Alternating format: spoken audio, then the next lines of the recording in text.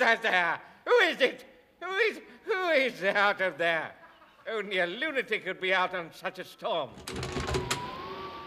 Yes? Good King on the plain of Newburn, where the shall they all above, bring one Christmas Eve. Proudly shall the moon that night, oh, the frost was through, when a bomb came inside, paddling with the fuel.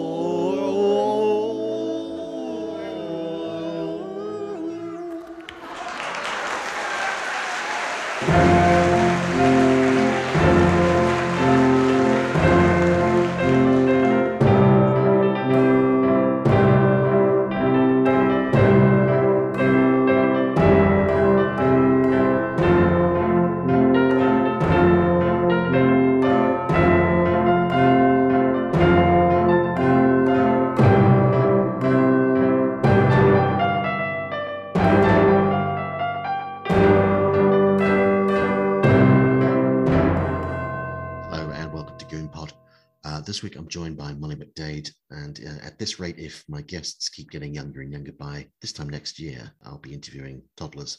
I jest, obviously. No, Molly was great, and we talked about a particular Goon show. But before we get into that discussion, just wanted to mention about the response to the recent episode in which I interviewed Dirk Maggs. It was extremely well received, and I got lots, well, we both got lots and lots of lovely messages on Twitter and on Facebook. And I just wanted to read out one in particular, just because it's messages like this and it's support like this that makes doing this podcast so worthwhile. It's actually from the Goodies Podcast Twitter account. Now, I'm assuming that is the gentleman known as Jeffers, and Jeffers is the chap behind the new Filthy Rich and Cat Flap podcast, Podcasto Cat Flappo, so check that out. But yeah, so he sent this lovely message on Twitter. The Goon Pods are consistently great, but this chat with Dirk Maggs is genuinely one of the most enjoyable podcast interviews I've ever listened to, which might number over 1,000 by now. Entertaining, informative, heartwarming, funny. Bloody hell, take a bow. Well, I am recording this from the bowing position. So thank you for that. And thank you to everyone who sent, as I say, lovely messages of support for that episode and for others. So yes, many more to come. Anyway, let's get into the conversation with Molly, and I hope you enjoy it. What's the youngest person you've had on this podcast? Okay, 35. Okay, I am officially the youngest person who's been on this podcast.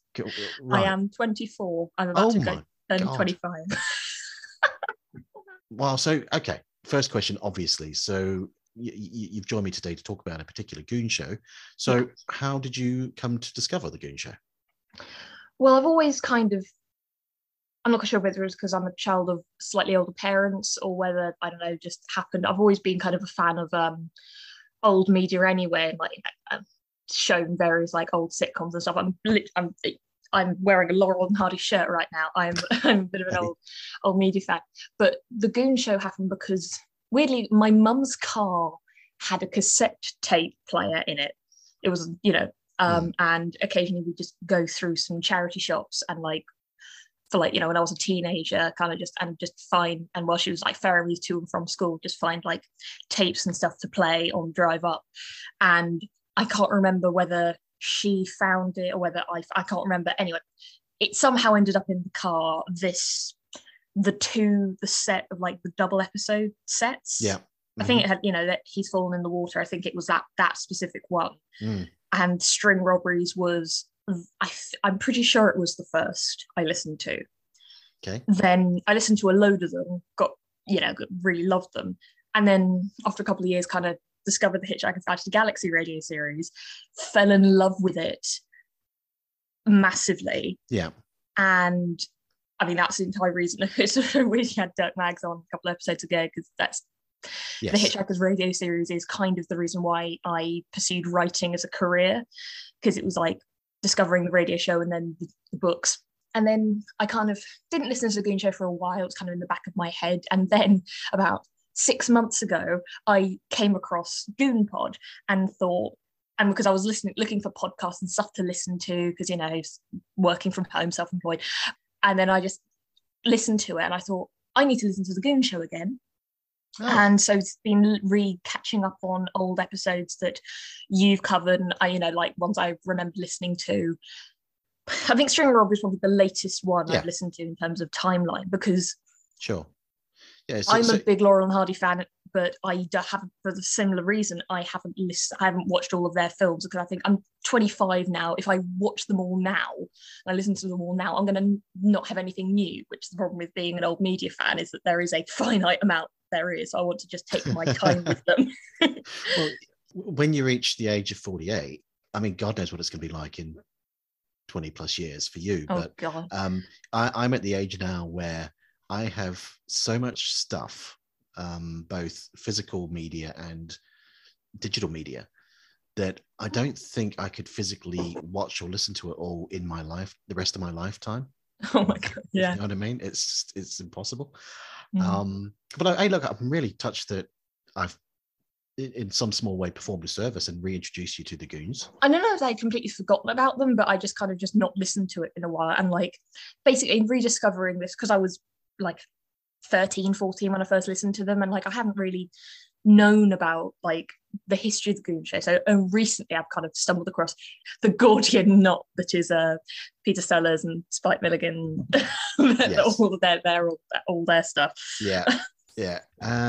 Obviously you heard the Goon Show tape in your mum's car. That was your first exposure to the Goons, but had you ever had any sort of exposure to Milligan or Sellers or Seacombe or even Benteen before that? Not Benteen. I haven't actually listened to any Benteen. They even exist. I don't think any. Do any exist? There's about 2 or 3. Yeah, they're pretty atrocious quality. But no, Benteen's complete enigma. Only complete enigma. But the others I kind of come across in a way that I didn't really know who they were before. Like Peter Sellers is like, I think I saw him first when I watched The Lady Killers. But again, he was just like a person in the movie. I didn't really think, oh, that's Peter Sellers. I didn't know who he was. And like, obviously I knew about Pink Panther, but in that way that all kids assume Pink Panther's a cartoon. And then after the opening, they go, why is this man? It was this person. Spike I first saw in that scene in Life of Brian, where he just turns up, rambles and walks off. And my mum was like, that's Spike Milligan. I'm like, I don't know who that is. But I read the Ning Nang Nong in school. Yeah. But again, that's really vague. And Harry Seacombe, I'm probably the only person here who has not seen Highway. Oh, okay. I didn't know anything about Highway until you started talking about it, and I was sad to know what Highway is. But I saw him first in Oliver, as the man who says "more," you know, Mr. Bumble. Yes. Yeah, and I think internationally, I think that's what he's known for. Yeah, it is. To be fair, I mean, he probably would have liked that. Yeah, I mean, he's the one of the. If we exclude Benteen, he's certainly the he has less of an international profile. I mean, Milligan doesn't have that huge of a international footprint, although he's very popular to this day in Australia, New Zealand, South Africa. He kind of. He didn't really. I mean, he's obviously in that episode of the Muppet Show, but that was filmed in the UK. Yeah, and he's been in, like you say, Life of Brian, which obviously would have had US audiences, but he never really crossed over into the US. No. Whereas Sellers, I wish Harry Seacombe had been on the Muppet Show just so we could have had that trio of episodes. Oh, that would have been lovely. He would have been great. He would have sung a bit. Oh, yeah, because they had Bruce Forsyth on. Yeah. So Harry would have been great, just blowing raspberries and. Oh, he would have loved it. I'm just sad that we didn't get that in the alternative universe. That would have been nice. Well, I think Sellers was on because just by virtue, because he was such a big star at the time, late 70s. Hmm. Milligan, I think, kind of pulled some strings because he was very keen to be on. Yeah, so well, by the time you would have been 5, all 3 of them would be sadly no more. Yeah, and before I even knew who they were. Like, Yeah, yeah, yeah, yeah. completely oblivious.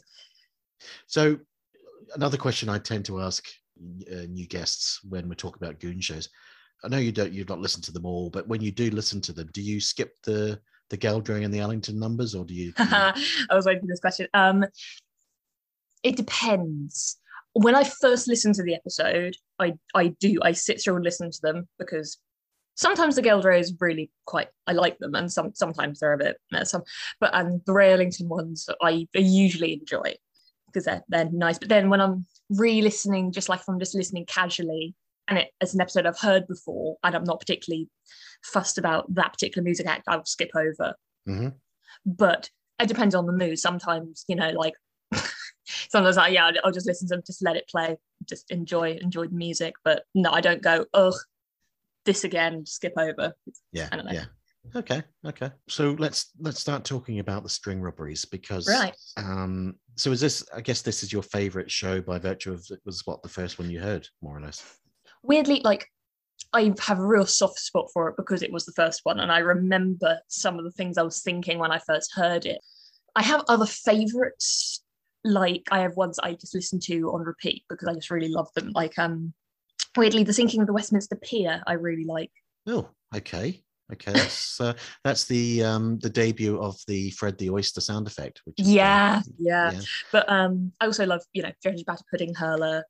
Yeah, obviously. That's the one I usually give people when they say, "Oh, I want to listen to the Goon Show." I'm like, try this one. Yes. It just has that element to it that it's like it's not like the String Robberies is a little bit more like, I don't know, it's like, I suppose it's all right to listen to as a first one, but yeah, it's got that sequence, and we'll come to it in a bit in more detail. It's got the sequence where Seagoon and the 2 Scottish policemen are looking at the string with the gap in the middle and the gap at the ends and the bits and that is a nice little bit of business that I can't remember, and apologies to whoever it was. It's just come to me now. Somebody, a former guest, I think, mentioned that sequence could actually rival the dreaded "What Time Is It" Eccles sequence that I find so tiresome. That's rather resurfaced in memory. I was in secondary school around the same time I discovered the Goon Show, and for some reason, I think it was discussing some kind of literary element or something. My English teacher played "What Time Is It" Eccles, like the animated segment with the bizarre Rube Goldberg machine that they play. It's this animated thing. I'm not sure where it's from. It's from the Heroes of Comedy documentary from the late 90s. I really like the animation there. That's how I picture Eccles and Blue Bottle. Yes. I like those. And all the rest you could tell the rest of the class were going, what the hell is this? Because obviously, it requires, it's funny, but also you kind of, the reaction of the audience, you kind of need to know who the characters are before why they're overreacting to a little boy saying, "What time is it, Eccles?" Because, really does. But then I was sat in the front, I was sat in the classroom going, "Oh my God, I know exactly what this is." Anyway. Yeah, no, you're right. You are right. It'd be incomprehensible. Not completely incomprehensible. No, because it's funny, but like the opening's a bit like, why is the audience applauding? Yes. Yes, indeed. What fresh hell is this? So, okay, so the String Robberies is one of my favorites. I listen to this regularly. It's an interesting one to talk about, just in terms of the background to it and what was done to it, actually. So it's from Series 8. We've not covered a lot of Series 8 episodes. In fact, I think we've only covered The Man Who Never Was. That's the only one. Series 8 is generally considered to be one of the weaker, or possibly the weakest series that exists, if you know what I mean. Yeah. And I mean, there's some real solid gold episodes in it, but it went through producers and it chopped and changed producers, which I'll come to in a minute. and every second week they were recording an old episode revised for the Vintage Goons series. Which I always think is such a bizarre title. Some in the 50s making something called Vintage when it was like a couple of years, just a couple of years had gone by, when technically I would say Goons is vintage now. They were never intended to be broadcast in the UK, those episodes. They were for overseas radio stations, overseas sales. However, a bunch of them were actually broadcast prior to the beginning of series 9. And there was a few that remained unbroadcast up until, I think the latest one, late 80s, early 90s, I think. Oh, wow. The Mustard and Cress shortage was recorded the same night as the String Robberies. Oh, was it? Yeah, and that's interesting, because I like that episode as well. My favorite joke in it is, the. Oi, miss. Hey, did you hear me? Going for a cup of tea? I say. Do you want to buy a sausage roll? No. Well, stop banging it on the counter then. You want a sausage roll? Stop banging it on the counter. Yes. I think that one was actually broadcast in the UK for the first time in around, I want to say 94, because I remember taping it, but I might be wrong. I haven't got the episode details to hand at the moment. But anyway, but yeah, so because of the fact that, Spike wasn't really in a particularly happy place during Series 8, because Pat Dixon, who'd been their producer for most of Series 7, the last sort of few of Series 6, Series 7, Pat Dixon, Spike really, really got on with and really respected, essentially. Okay. Pat was ill, basically. He just wasn't really up to producing at that time. But he had always been, Pat had always been a champion of the Goon Show, and he'd really been instrumental in helping to get it, off the ground in the first place, and grease the wheels of the BBC. So for Series 8, they had Roy Spear as producer for a while, and then he became ill. Roy Spear, quite severely ill, and in fact he was hospitalized. Roy Spear these days is probably chiefly remembered as being key to an anecdote that Peter Sellers told on an episode of Parkinson. Because Peter Sellers famously got his first job at the BBC by the phone call, wasn't it? Yeah, by ringing Roy Spear, who was a radio producer. That was him. Oh God. Yes, so that was back in 47, 48. So Roy Spear, he produced a few of the Series 8 shows, and then Charles Chilton, but there was a lot of chopping and changing. When Roy was unable to do any more, the BBC appointed a producer called Tom Ronald. Yes, the guy, I heard his name in credits just listening to it recently and going, that's a new one. Yeah, I think he only did two or three at the most. And he was quite hostile to the Goon Show in general. He didn't like the Goons at all. Okay. And I think that kind of comes across. Now, if you listen to this episode of the String Robberies, I'd heard the transcription service's edited version for the longest time. That was the one that I had. And there's some, to my ear, there's some very clear edit points. Oh, very much. Is there only one there are various audio versions of various episodes. Is there only one for this one, or is there a couple? There's the version that was restored, which was the original broadcast version, right? Which I have listened to now. Okay. And there was the edited version or versions which went out mostly to overseas radio stations in the late 50s into the 60s and so on. So I'm used to these edited versions, and because I listen to them through BBC Sounds, and I don't know what versions they use. I'm not sure. I haven't listened to the BBC Sounds version, but I'm assuming it's probably the edited version. But this, as I said, there's some very clear edit points that you can hear. Oh, very much so, yeah. and I'm thinking, and I was thinking, you know, I've got the broadcast, I've got the restored version that is on the Goon Show Compendium, which was restored by Ted Kendall. And I was thinking, okay, so this is going to be great because there's those clear edit points that I'm so used to. I'm sure that, you know, the bits that were cut out will be put back in. And I'm listening to this restored version, and no, most of the edit points are still there. It still sounds these very clunky edits, you know. Yeah, I can think of two particular ones. Yeah, well, the very beginning where he says we need to find 2 pieces of string, you know, stand on your head.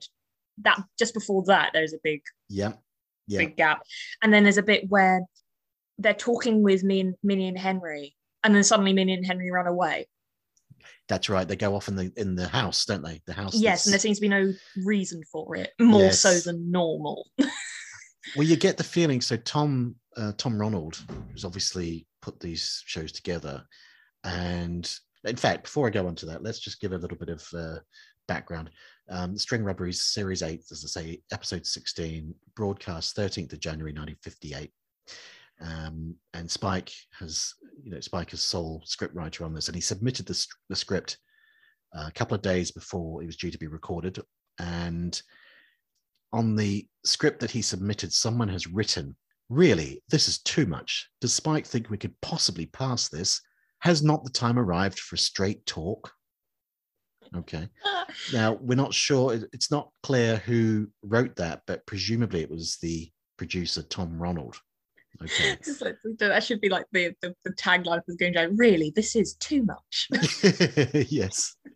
Yeah. By all accounts, when they came to record the show, there were lots of Tom Ronald insisted on lots of alterations or cuts to the script. And if you read the original script as Spike submitted it, there's quite a few what I would call borderline smutty or innuendo laden gags. Okay. Possibly not more than in any other Goon Show of the period. There were a few lines that possibly, you know, the blue pencil rightfully would have gone through in terms of getting rid of that from the script. Yeah. But it would appear that he just ripped out so much from the script and made a lot of edits from what was actually recorded. And Spike Milligan, when he actually heard the show broadcast, so it was recorded on the Sunday, the 12th, and it was broadcast the following evening. And Spike heard it on the Monday night, and he was outraged because he wrote to the BBC. He wrote to Jim Davidson, not that one. But Jim Davidson, who was a guy who was the assistant head of light entertainment for radio, and Spike wrote this letter saying, despite an agreement on what was to be in and what was to be out, when the Goon Show came out, nearly all of what was agreed to leave in had been cut out. Oh, of course it had. And he specifically mentioned the gag about when William tells Seagoon that there's a house outside to see him. As recorded, Seagoon says, "House, male or female?" To which William replies, "I couldn't tell. It had the blinds drawn, mate." Okay. So they recorded that, and it would seem that Spike had argued with Tom Ronald that it should be, that line should be left in, it should be kept. And presumably Tom agreed, but then obviously cut it out. So it was not a happy episode. And no.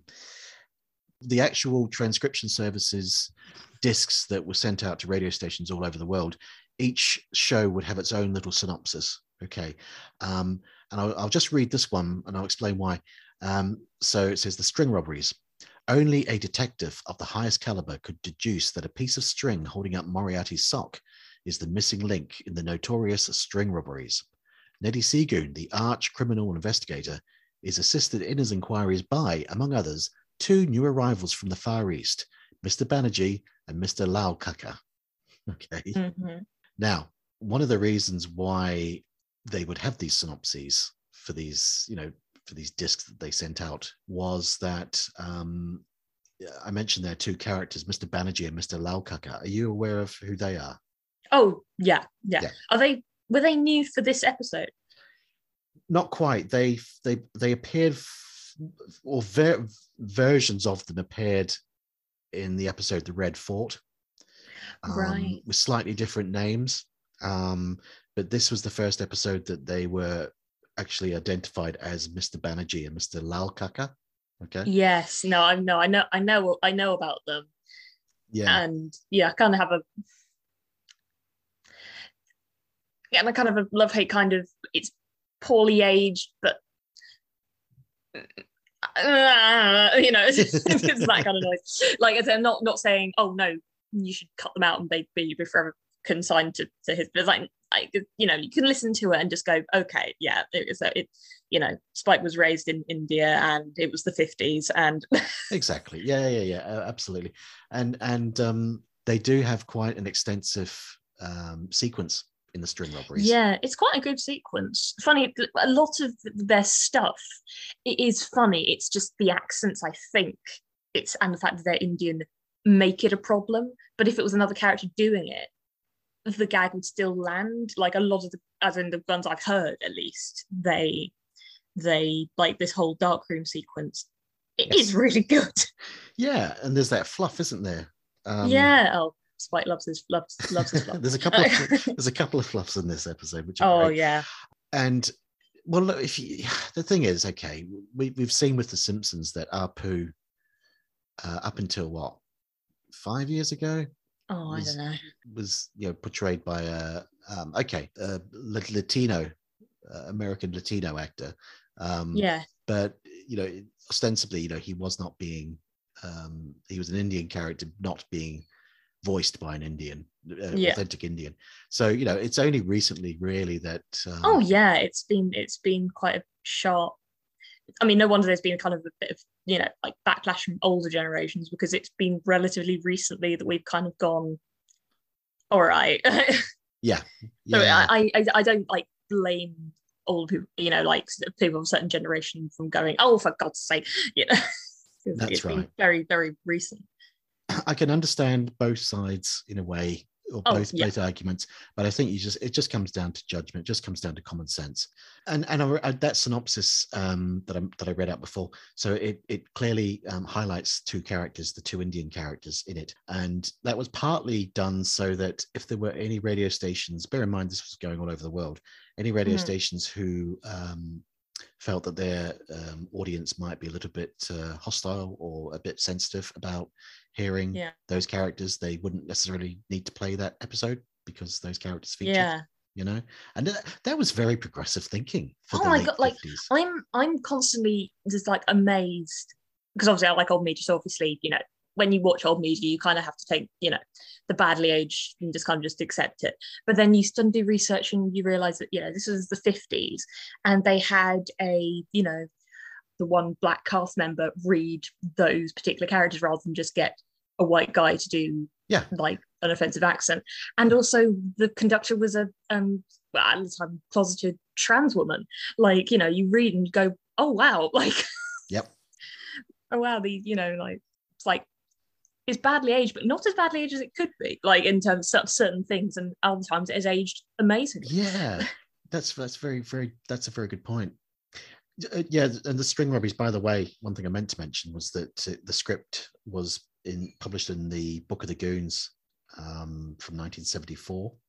I don't tend to necessarily, when we're talking about Goon Show episodes, I don't tend to go through them scene by scene. I don't really intend to do that here necessarily, but I think because of the nature of what happened with this show in terms of the cuts and whatnot, I just think it'd be interesting just to go through it in sequence. Oh yeah. That's okay. We start with Peter Sellers doing an Australian accent, which I don't know why. It's very bizarre. They have no there's no name for that character. It's not like somebody just turns up occasionally. It's just he just decided to do it.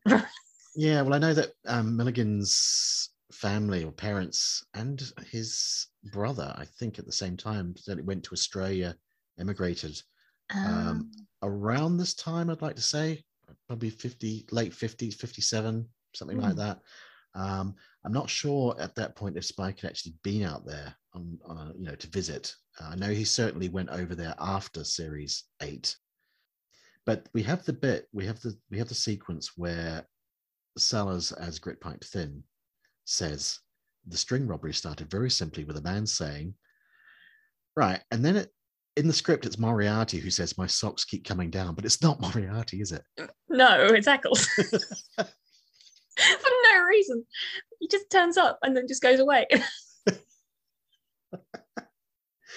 And the thing is, right, it is meant to be Moriarty. Yeah, it doesn't make any sense for the scene.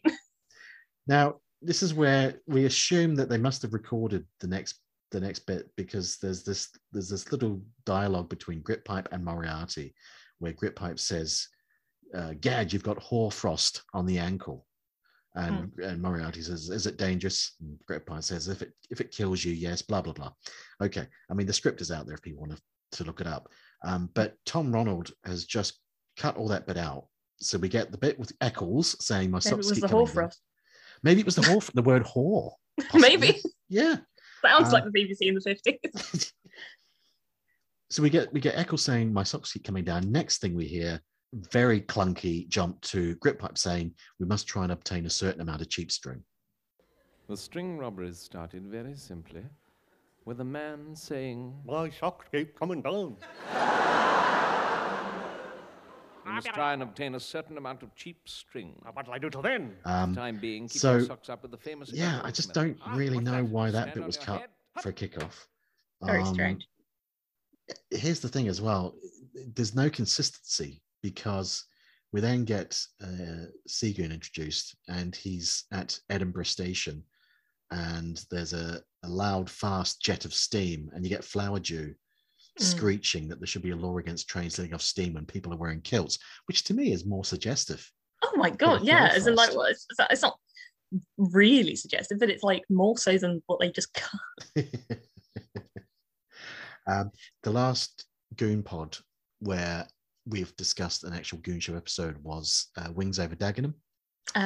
And that featured quite prominently the trombonist George Chisholm in a guest role as right. I haven't listened to either that episode or your episode on it, like, so okay. I don't know. And I was when I heard Greenslade doing the outro to the, I'm not sure if they called it an outro back in the 50s, but and he said George Chisholm. I was like, I don't know who that is, and I was trying to think if I heard any voices, random, like heard any different, like, you know, I've forgotten her name, Charlotte Mitchell. Charlotte Mitchell, why ever she was on the show. There's over random rumors, but anyway.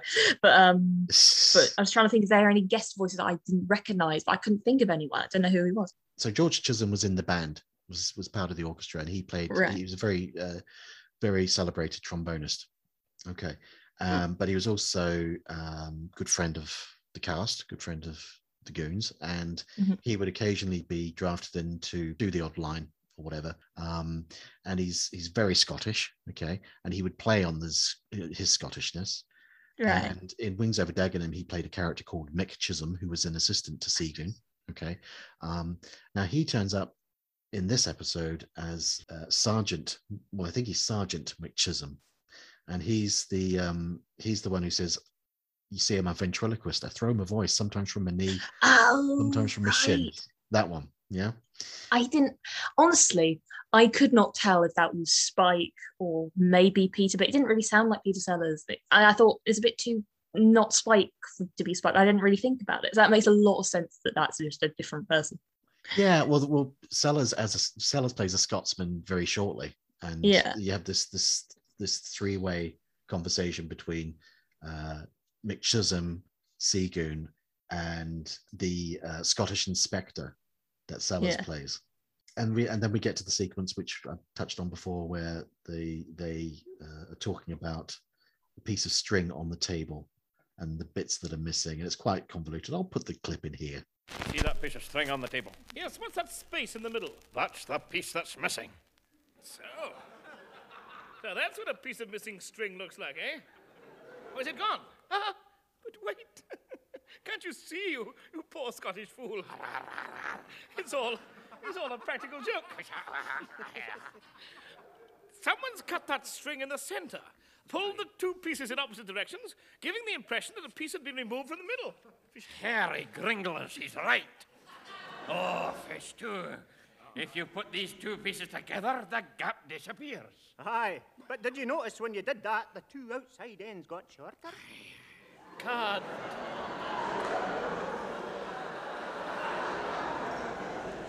Gad, Chisholm's right. Now I see what happened. What cunning! The criminal cut a piece off each end, then cut across the middle and pulled them apart, making the string look the original length. Oh dear, this makes it a baffling case. Aye, yes.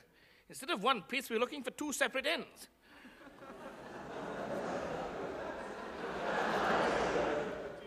It's a good job I can count. We must start investigations at once.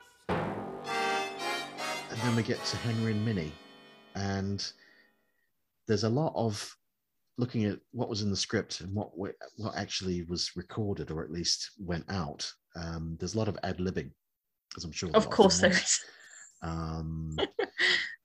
There's the line that Tom Ronald cut where, well, there's the bit where Henry, we first hear Henry and he's calling for Min. He's calling Minnie. And you hear Minnie sort of off say, "You calling me, Henry?" And Henry says, "Yes, hurry up, I'm next." Now, did you understand what that meant? It could mean various. I don't know for sure. I'm not sure whether it was something to do with the bathroom or whether it was like. Yeah, he's waiting to use the toilet. Yeah, I thought so, but I was thinking, or it could be, I don't know. Yeah, well, she's the bit. So he says, "Hurry up, I'm next," and then in the script, Minnie says, "I haven't finished yet." Okay, and Tom, old Tom, obviously thought, "Oh no, that's far too suggestive." Can't have people using the toilet on radio. No, cut that out. But and then they have a whole sort of routine talking about cigarettes and herbal tobacco, which kind of has it. The way she was, Milligan was sort of inhaling the cigarette. It was almost like he was rolling a reefer or something. Min's got a new frock, which turns out to be a sack dress, and she says she got it off the coalman. And in the script, Henry says, "You mean he's walking around naked?" And Minnie says, "Yes, that's why his prices are so high." That got cut. I mean, the joke is funny even without that, but that just makes it funnier. Yes, yeah. Because it turns it from like a bit of a cheap pun to like a more expanded joke. And then we get the bit that I think is fantastic, a great bit of thinking on his feet by Milligan, when Crun and Minnie are just ad-libbing, basically. They're just wittering onto each other. And then Crun remembers, or Sellers remembers the script. Nothing, let's get down to the fire station, to the police station. It makes the same, Henry, because the police station's on fire, I heard. Good.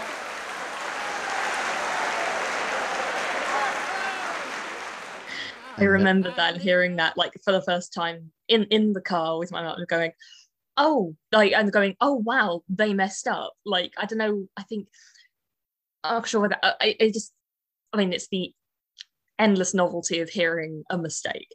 It's like, it's just so fun to always hear. And I suppose also maybe modern radio is more slick, and they wouldn't, but like just hearing obviously Peter Sellers go, "Oh." Well, I guarantee that would have been cut if Milligan hadn't come back with such a strong. Oh my God, yeah. Reply. Such a good comeback, and the audience just going, "Hey." I half expected, because I've got a copy of the original script, and I half expected when I checked the script to see that was actually scripted. I half expected it, because you never know. I used to like, I still do. I mean, just to wander off topic slightly, big fan of the TV show Bottom, Rick Mayall. Oh yeah, Ade Edmondson. And Yeah, I used to love the young ones as well. Spike would be rolling his. I know you didn't like Rick Mail, but no, it's the shame. I know, but That's fine. But no, I just used to. Well, I used to watch the young ones on repeat. I don't know why, but yeah, Bottom as well, so good. oh yeah, and I back in the day when it was videos, I used to get the videos of the live stage shows that they did in the 90s, and I used to think they were, and they still do. They're still, I mean, they're, you wouldn't watch them with your gran, but you know they are rollicking good fun, and you know full of the filthy and funny and all the rest of it, and just totally absurd. But very often there'd be at least one in each stage show. There'd be at least one sequence where Rick would flub a line. So they would come out of character as Rich and Eddie, and they would be Rick and Ade sort of talking at each other, and the audience would absolutely love it because look, Rick's forgotten the line and Ade's pulled him up on it. Oh, isn't that funny? And then you'd find out, hearing sort of people that had seen the show in a different town, that they did that every single performance. Oh yeah, I remember seeing one particular. I remember this because it's my hometown. That there's just Ade says, or as I can't remember if it was as himself or as Eddie. It's like, I was born in Southampton, and I thought, oh, Southampton. I was like, but then I realized no. That's one of those ad libs. And so we have that great recovery by Milligan, and then we go into the house that I mentioned, the house, them driving the house to Seagoon, and that's such a good mental image. Yeah, absolutely, totally unnecessary, but you know, it's great. They also introduce for the first time the kind of, I don't know what you'd call it, it's not really a catchphrase, but the repeated sequence where Minnie and Henry would go morning. Yeah. Morning. Sorry, I know there's a rule not to impersonate. Not rule. That's all right. That's all right. That's a good one. I don't mind that one. Because I used to say that. Oh, I kind of still do. You know, obviously, when you listen to it as a kid, I suppose, you know, if you know other people who know the Goon Show, you can do that to people and they know exactly what you mean. But you know, when you're in secondary school in like the 2010s, you know, it's gonna know, so you kind of keep it to yourself, but occasionally you get I would use the odd gag from a Goon Show at school, but bear in mind, I was at school in the 80s and 90s, so it was a bit further back, but I would use, there were certain lines, I can't give you a specific example, but I would use certain lines. My friends wouldn't know where the hell. That's more for your own. If it was suitably amusing, then they would think I was a comic genius, you know. And I wouldn't attribute it to Milligan. But yeah, no, it wasn't in the script for this whole morning sequence. It wasn't in the script, so they just improvised that. Oh, was that the first time it had been used? Yes. Oh wow, I didn't realize that. Yeah, so I don't know why they must have just decided, you know, maybe during Deldre's number, let's just do some improv. Or maybe, I'm wondering whether, and this is just pure speculation, I'm wondering, I presume, because obviously, you know, they would rehearse, they'd have a read through in the afternoon, and then they'd have a rehearsal, and then I think they'd have another rehearsal with the band, I think. Yeah. And I'm just wondering, and presumably Tom the producer would be there, you know, frowning with his arms crossed, deeply disapproving. Can't be doing with this sort of thing. Yeah, no, but I'm wondering whether, you know, if he'd already said to Spike, right, well, I'm going to cut this bit out and cut that bit out, and Spike maybe compensated for those cuts by including these bits, these extended sort of morning bits. Maybe, I don't know, it could be. I mean, it's made of endless catchphrase. It's just a fun thing to say. Yeah, we have this bit with the quite clever little sound gag about Henry with his fingers in his ears. Oh, I love that. For some reason, I don't know, I can't think of anywhere else where they've kind of, that's been, because it's something that you just do, especially when you're a kid. Mm-hmm. You can't just test, you know, you're doing stuff when like just moving things out of your ears. You can't just hearing just like you know. But you could picture. I remember the first time I ever heard it, I could picture. I had this mental image of Henry Crun or my, the image I have of what Henry Crun looks like in my mind, Yeah. which I don't think I could actually describe in words. I always find that, like, I have an image, but I can't fully Yeah. articulate what it is. It's kind of like a vague approximation of a person. like a gas or something. Yes. Rather than an actual. With like, yeah. The only one I could corporeal probably being. picture is that particular illustrated version of Moriarty that's like has the big hat and it's all in shadow. Yeah. That's the only time I like, apart from Eccles, the illustration matches how I see them. But anyway. Yeah, Grit Pipe Thin, I always assumed kind of looked more or less like he looked in some of the script drawings that they would doodle. Yeah. Or, even the Telegoons. Yeah, he's that kind of cheekbone kind of. Yeah, I always imagined him in a three-piece suit and. Oh, always. Relatively... Even if it's slightly tattered and covered in bin juice, but. Yeah, tall and almost like a Christopher Lee kind of. Yeah. Seagoon, Seagoon looks more or less, I just imagine him to look like a variation of Harry Seacombe. Oh, always. And so we had that sequence with the fingers and the ears, and then there's like you said earlier, there's a very clear cut. Henry, put your fingers in your ears, Henry. Oh, all right. Don't want to hear. All right, sir. The robbery's been done. Everyone will be so... Much about. And I'm running. But I can't get my... But I think... Dear listeners, this disjointed conversation is being caused by Mr. Crun moving his fingers in and out of his ears, thereby causing an intermittent break-in sound.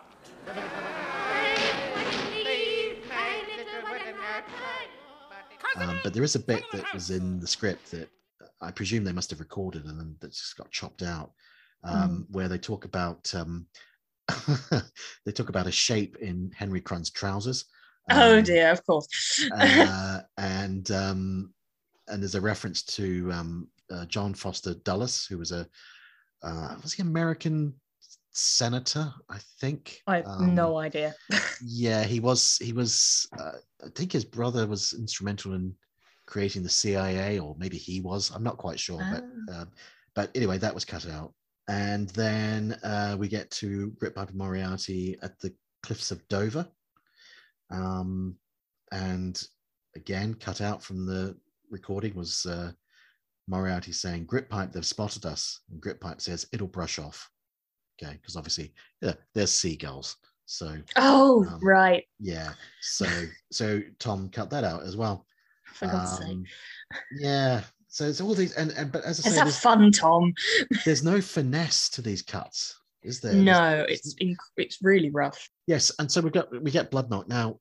I'm not quite sure. Again, I think Bloodnock's just here really because he's not been in the episode so far, and they just feel they need to include him. Yeah, I don't know where he is. Like, no, he seems to be in a house. No, he's just there. He's just appeared. Yeah, but sure. I'm not quite sure what his role is. Is he the Coast Guard they mentioned? I don't know. I really don't know. Because he's in a boat later. He just turns up for just a fun scene. Yeah, and again, this is totally unrelated to what we've heard before or what is yet to come, really. But we have this. What must have taken ages for them to record and re-record and sort of overlay and overdub. We've got Eccles singing "A Good King Wenceslas," and it's weird, isn't it? I mean, it's funny, but it's weird. It's funny, and also I like how some of the backing track he's actually singing it rather well. He is. It's like in the final note, he just has like a little note at the end. It's just nice. And also, as I first ever listened, what an entrance for both Bloodnock and Eccles. He's never heard it apart from like one line at the beginning. Yeah, but it wasn't meant to be Eccles, was it? No. At the beginning. Yeah, there's then the amusing interplay with Bloodnock and Eccles. Christmas is gone. Yeah. Penny for the guy. Even the Penny for the Guy probably gets lost by like American and most international listeners because yeah, quite an obscure thing. See, here's the thing, right? It's a good opportunity for me to talk about myself, which I never like to do. Okay. But I grew up in New Zealand, as I'm sure you know, and we celebrated Guy Fawkes there. Oh, really? That's interesting. We certainly did when I was a kid. I don't know if they still do, but all it involved, it was really just an excuse to let off fireworks. That was all. Oh yeah, was. always. It's literally what we use it for, setting things on fire. Yeah, and I only knew of the whole sort of penny for the guy and this sort of image of urchins pushing a shopping trolley with a stuffed dummy. Yeah, I down haven't the seen one street. in years. I only ever knew that from reading British comics when I was a kid, like Wuthering Chips. I hope like it doesn't die out as a thing, because it is a rather nice little tradition to just building a scarecrow and like asking for a couple of pence to buy like some stuff from, you know, a charity shop or something to Yes. to make. But like, for I don't know, you know, that kind of thing post-pandemic, people don't really carry money. Yeah. And then we get so yeah, we've got the Bloodnock and Echo sequence, and then we have Ray Ellington's song, and then we get Seagoon and Gridpipe and Moriarty and all the rest of it, and then Blue Bottle turns up. Now, I like the fact that Blue Bottle is a stowaway and he's been hiding in Moriarty's trousers. And I love the way he says, "I'll come out," and he lowers he reads his stage directions as he always does, and he says, as usual, lowers flap of Moriarty's trousers, steps out, waits for audience applause, and he gets applause, and then he says, "Not enough, I say. I'm glad he didn't get." I mean, it was a bit of a gamble because he could have, you know, he could have got a huge standing ovation by the studio audience, in which case that would have put paid to, you know, the gag that he's bought his own record of clapping. Okay, here's a good opportunity to ask, because Blue Bottle is often the character that people cite as their favorite. So who is your favorite character? I love them all in varying ways, but I have to say Bloodnock, which is weird. I know, I'm not quite sure if you've had anyone say Bloodnock yet. Yeah, a couple. Oh, you have? Oh, that's nice. Mm-hmm. I don't know. I think even when I first listened to it, before I ever knew who the characters really were, I liked his voice. I like the voice and the funny sounds, and I don't know, his weird. Actually, I always think that Bloodnock is very like, he's almost like a Groucho Marx kind of thing. He's like someone who is randomly, he's like wandered in, put on a hat, and people have just assumed he's in charge occasionally, depending on what the role is. He just kind of he's just like, you know, like a guy who's just wandered into this into a major general's office, put on the hat, and someone's walked in and gone, "You're in charge." You went, "Oh, am I? Yeah. Oh, okay." And yeah, you know, are varying between being either a womanizer or obsessed with money. It depends on what the episode calls for, but well, I think his true love is money. But he's a chancellor and he's a scoundrel. Oh yeah, we love him. Yes, yeah. Yeah, but I love, like, you know, Gridpipe and Moriarty. I love their whole. I love their whole thing. I love occasionally when Gridpipe like loses his cool, like in the Fireball of Milton Street, when like at the very end he actively panics, and it's just like, it's rare to hear him be flappable. And you hear that at the end of the Great Bank Robbery when they and it's just like the fire. Yes. It's such a good. I don't know. I just love hearing characters occasionally just break their role, and like, but I love them all. Like, I can't think of many characters I don't actively enjoy, but I will always kind of smile when I hear the Bloodnock theme. Right. Okay. I don't know why. I just like, you know, I just like it. It's just kind of like, oh, Bloodnock. Absolutely. We then want to get to the bit where we get Mr. Banerjee and Mr. Laukaka. Now, in the episode that I'm used to hearing, the show that would have been sent out, you know, the transcription services version. Yeah. More or less everything involving those two characters was chopped. Oh. Okay. But in the broadcast version, there was quite an extended sequence with the two of them just talking to each other. Yes, I'm not quite sure. I can't remember exactly how long the talking is, but I know that I was listening to it earlier to prepare, and I think it's Spike messes up a line there, I'm putting it in now. I'll get I'm it waiting straight for the London European Hendon developer Okay. to work on a type of film. But I tell you what I've got. I got a revolutionary type dark room. What have you got? No light in it. What? I meant to say it's got a light in it, but I killed the joke by saying no light in it. But then we mysterious Orientals. What is that? What is that? Makes it even funnier. Yeah. What are you calling us, man? But I mean, those two characters, yeah, they're fine. They're fine. They're never going to be anyone's favorites, I guess. I think that I did watch an interview with Harry and Spike, and I think Harry said at some point that he really enjoyed them, which Okay. is nice that they get some love. But Yeah. Okay. Okay, good. I think Spike in that same interview, Spike said Bloodknock was his favourite. Oh is yes, nice. I think so. Well, Eccles as well. I think he's. I think Oh yeah, of Eccles course, is- Eccles.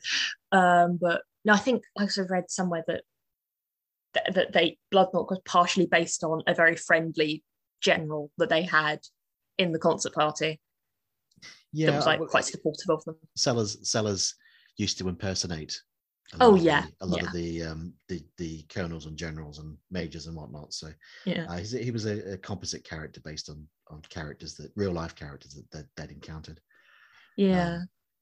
Now we're getting towards the end of the show, and it's. I mean, the show. Look, there's no plot really, is there?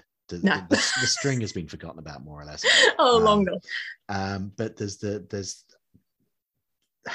possibly the most for this show, possibly the most sort of infamous alteration to the script, which is when they're talking about the house number. Look, the number of the house is 66 Fairy Cake Lane. That's been changed. Arrest all houses with that address. Wait, 66 Fairy Cake Lane? That's where Henry Cran lives. And Seagoon in the script, the original script is written. Seagoon says, "Look, the number of the house is 66 Minger Lane." Okay. Right. And by all accounts, Tom Ronald insisted that be changed. And I don't know who decided, but they changed it to 66 Fairy Cake Lane. I know, and you could just hear the disbelief in like Peter Sellers' voice when he says it as Bloodknock. It's like 66 Fairy Cake Lane. That's been Like, changed. what? I just wonder, and maybe this is overthinking it. No, there's no maybe about it. I'm overthinking it. But who decided on Fairy Cake? Because It's either comically serious, like whoever edited it put it in, or Spike went, okay, you want the sanitizers you want, then I'm going to put the most sweet, flowery, inoffensive name possible, and it's going to be ridiculous. It could be either one. You're probably right. It's just the reaction. It's almost like it's the first time they've read. That it's Oh, Fairy Cake. I wouldn't be surprised if they read Minger Lane in the rehearsal and then they quickly just scribbled it over in between and then recording. I know obviously Minger is one way of reading it, but it was like it could also be Minger because that's quite a northern thing. But it could be obviously the ruder version is the funnier one. I'm assuming it's the former rather than the latter. The ruder. yeah. Yes. But it's an interesting little, because it's obviously been kept, that little bit of slight departure from the script by them sort of reacting to it. It's a nice little sort of artifact of. Oh yeah, I just love any time where they mess up a script or just laugh or just corpse during a thing or like lose the page of the script and one of them says in character, it's page 5. Yeah. I just love all of that. Absolutely. And then, of course, we get to the payoff at the end, and there isn't really a proper end, as there never tends to be. Many shows in Series 8 ended with variations of the line. It's all in the mind. It's all in the mind, Yeah, which is essentially what Crun says, and we have the end. So it's a very enjoyable with Harry show. screaming, "Who wrote this script?" Yeah, yes. Very enjoyable show, despite everything, despite the obstacles. Yeah, it just makes it more like the plot gets so chopped and changed that it's just kind of various scenes that just kind of run together, but that just makes it more enjoyable in ways. It's just the glorious chaos. Yeah. You won't be surprised to know that Tom Ronald was swiftly replaced, and Charles Chilton returned to the fold. to Yeah. produce most of the remaining episodes. I wonder whether it was Spike and the others putting their foot down, or whether he just went, "I'm not dealing with this anymore." Well, I can't imagine that it would have been a particularly harmonious Sunday recording session. Oh no, Milligan and Sellers particularly, you can imagine them both being pretty hostile to Milligan particularly. And sure. And if Tom wasn't a fan of the show anyway, then it kind of been pleasant. It's like, why are you here? Right, so Molly, thank you very much. Obviously, we've kind of talked about the string robberies in a roundabout way, and we've looked at all the cuts and whatnot. Is there anything else about the show or the Goon Show itself that you want to bring up? Well, it's interesting being a younger Goon fan, because I know, and especially when Jane Milligan came on the podcast and talking about how Spike's kind of been fading out of the consciousness of society. Obviously, you see things just out in the general zeitgeist, like people saying the dreaded lurgy, or even like calling COVID the dreaded, or just various illnesses. Yes. And like how I know there's arguments about whether or not it existed as a phrase before the Goons, or whether that it's like as an army bit of slang. But the fact is that I have spoken to some people, some online friends who live in America and Canada, and their parents say they got the lurgy, and they've never heard of the Goon Show. I've heard of some people saying, "Oh, I've heard my parents say that," or something. It's like it's rather impressive. But also being a younger Goon fan, I always want to talk to people about my own age, kind of, and it's surprising actually. I have mentioned a couple of people the Goons, and they have heard of them, or they've gone, "Oh, my granddad used to listen to that. I know who they are."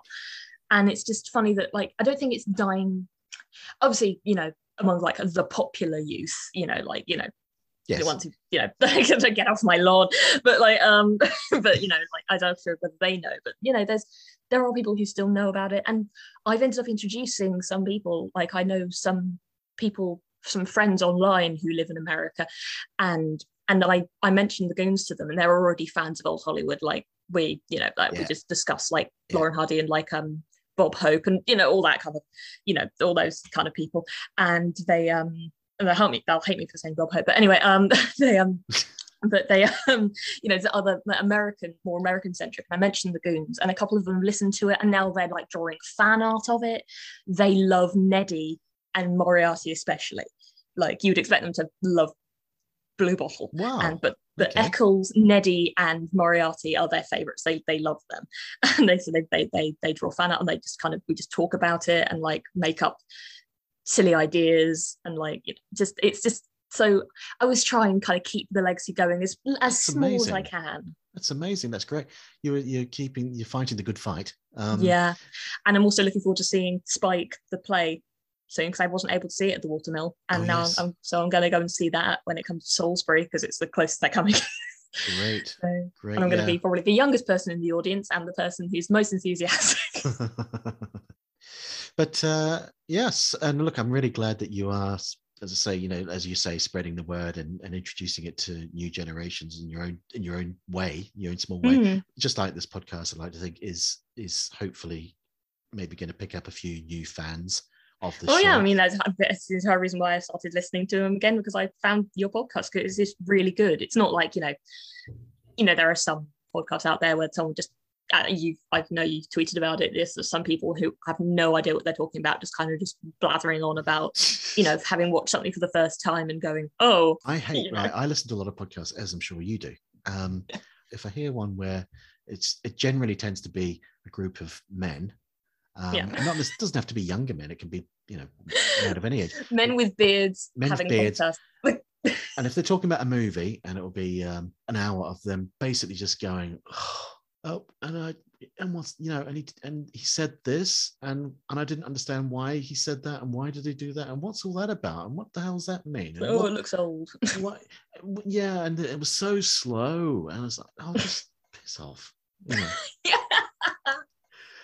Molly, it's been really enjoyable, really good to have you on the show. Someone who is, by your own admission, you certainly didn't grow up listening to the Goons first time round. and you haven't heard them all, but you came across them by accident, and you are helping to keep them alive.